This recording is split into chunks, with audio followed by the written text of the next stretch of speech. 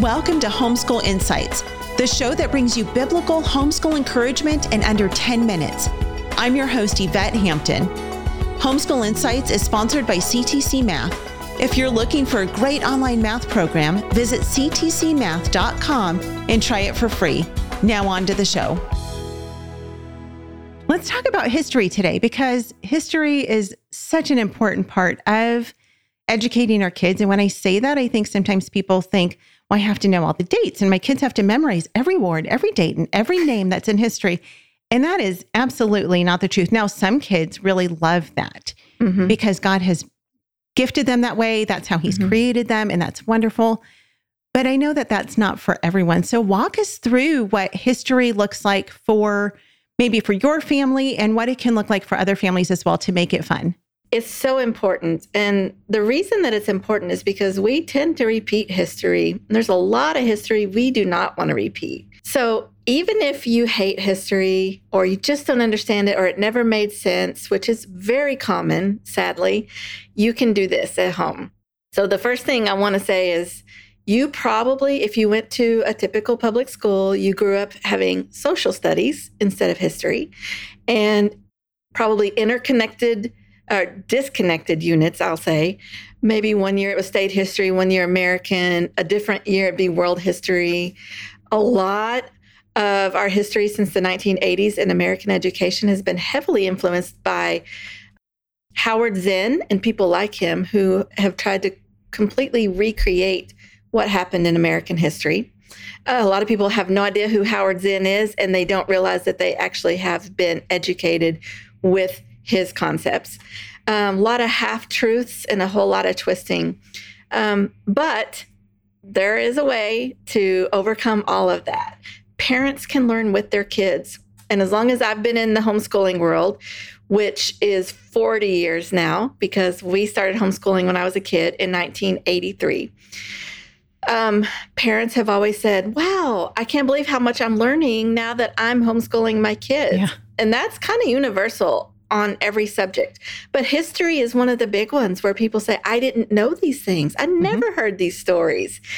And so what I'm going to tell you works with whatever curriculum that you're using. If you've already bought a curriculum and you're thinking, oh no, this one's not going to work, don't think that. Just start where you are and dive in with your kids. History is something that I think is best done in person, hands-on. Lots of different senses are involved. And so the first thing you want to do is make it relevant. Why does this matter? You know, your kids are always going to say, why do I have to learn this stuff? My kids ask it about everything.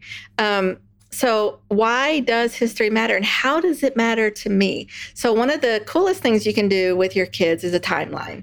And timelines come in all forms. It can be a neat one all down your hallway walls. It can be in a notebook. Some people do a poster board of a certain century. But I love to have one that shows the beginning of the world all the way up till now. And we are young Earth history people, so we believe that the Earth is around 6,000 years old. And so our history starts at Genesis 1, and we follow the timeline all the way through the current day. And so as we go through all of our history, we keep the same timeline for many years. And so the kids get to see the progression of history, but they also get to see where they are in relation to so many other things. And so besides putting down dates like, you know, the pharaohs in Egypt and Jesus came to earth and the medieval times, all of those things are very important, but we also try to put personal items too. So we'll put in grandparents' birthdays, any ancestors, if you've got any kind of genealogy research that's been done, put those people on your timeline. It'll be so fun to see, you know, great-great-grandparents in the same time as some famous people. You can put you on the timeline and show your kids, hey, I was born back in the 1900s, and this is what was going on then. And anyway, show them how history has progressed, because most people have not learned it that way, sadly, that it's all one long story and it's all connected. And then keep the timeline going, pull out a map and start reading some good stories. I love historical fiction. That's absolutely what made me love history as a kid, was a story that was based on real events with some adventure and a character who was probably my age in the main part of the story.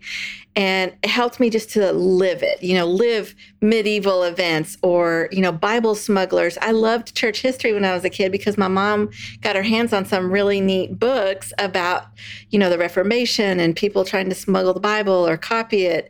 The Pioneers Going West has long been one of my favorite things because you could get so many stories that put you in that covered wagon and out in the middle of nowhere and building a log cabin with Ma and Pa Ingalls and all of those things.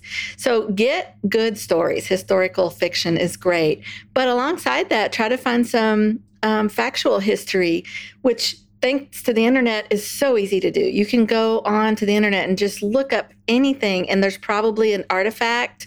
There's probably a virtual field trip. You can tour the pyramids. You can go to the British Museum, which has tons of world history, and see the artifacts online. Let the internet be your friend in this case. And when I say that, I want to issue a little bit of caution. The internet is not always your friend with history, but you can definitely find the artifacts and the virtual field trips, like I said, and see these things. We did a virtual video walkthrough of Pompeii, where the volcano exploded and just obliterated the whole town, but that volcanic ash preserved the town too. And so we just went on YouTube and started searching, and we did a walkthrough with some guy who did a video and got to see that town. It was just amazing. And so instead of just reading it, we got to see it. And that kind of, that's like a second layer of really experiencing it. Oh, this was real. And you can, if you want to get on an airplane, you can go over there today and walk through that. And so field trips, whether they're virtual or in person, are definitely fun. And, get out of the house, go walk through a museum. And my favorite way to do this, obviously, is to see things that we're reading about right now. So like in our house, we're just about to embark on Renaissance history, Renaissance and Reformation, a little bit of the beginnings of America. And so there's a Renaissance fair locally this month. That's a perfect opportunity to go. You can go to a Renaissance fair anytime, but man, it really makes a difference if you've been reading about it and you go see the costumes and eat the food and play the games. Even if they don't tell you anything historical, just being in that environment really brings it to life. Go to history reenactments. There's always some sort of battle reenactment you can go to. American history, obviously our history is more limited, but go see it all. Go to whatever there is available and live it in person. Food is a very fun way to bring it to life. And so look up historical recipes. And, if you eat one meal every school year that's devoted to your historical timeline, they're going to remember it. And here's a tip. Every historic meal is meat and bread, and then some kind of vegetable and some kind of fruit. Put some grapes on the table if it's world history, Mediterranean. But every culture has meat and bread. Get a roasted chicken from the grocery store, get a loaf of French bread or some sort of fancy round loaf, and you've got the beginnings of a historic meal. Or look up recipes and make them together. But food definitely makes school more fun. And so when they're eating food, if possible, get everybody to wear a costume, watch a movie that's based on your time period, and just make the whole thing very sensory. Yeah. Speaking of costumes, my kids have all outgrown their costume phase now, but we went years and years and years where everybody wore costumes all day, every day. And so I always tried to look out for stuff that was historic so that they could dress like a knight or a princess or someone from the Bible or a pilgrim. We had lots of pilgrim costumes. Give them that ability to dress up. Go, we always went right after Halloween and got the clearance sales, or went to thrift stores during Halloween season because they have all the used costumes out. You can get them cheap. Make them, whatever you want to do, but give your kids lots of opportunities to dress up and be those characters too. Thanks for joining us for Homeschool Insights. For more great homeschool inspiration and resources, listen to the Schoolhouse Rocked podcast every Monday, Wednesday, and Thursday.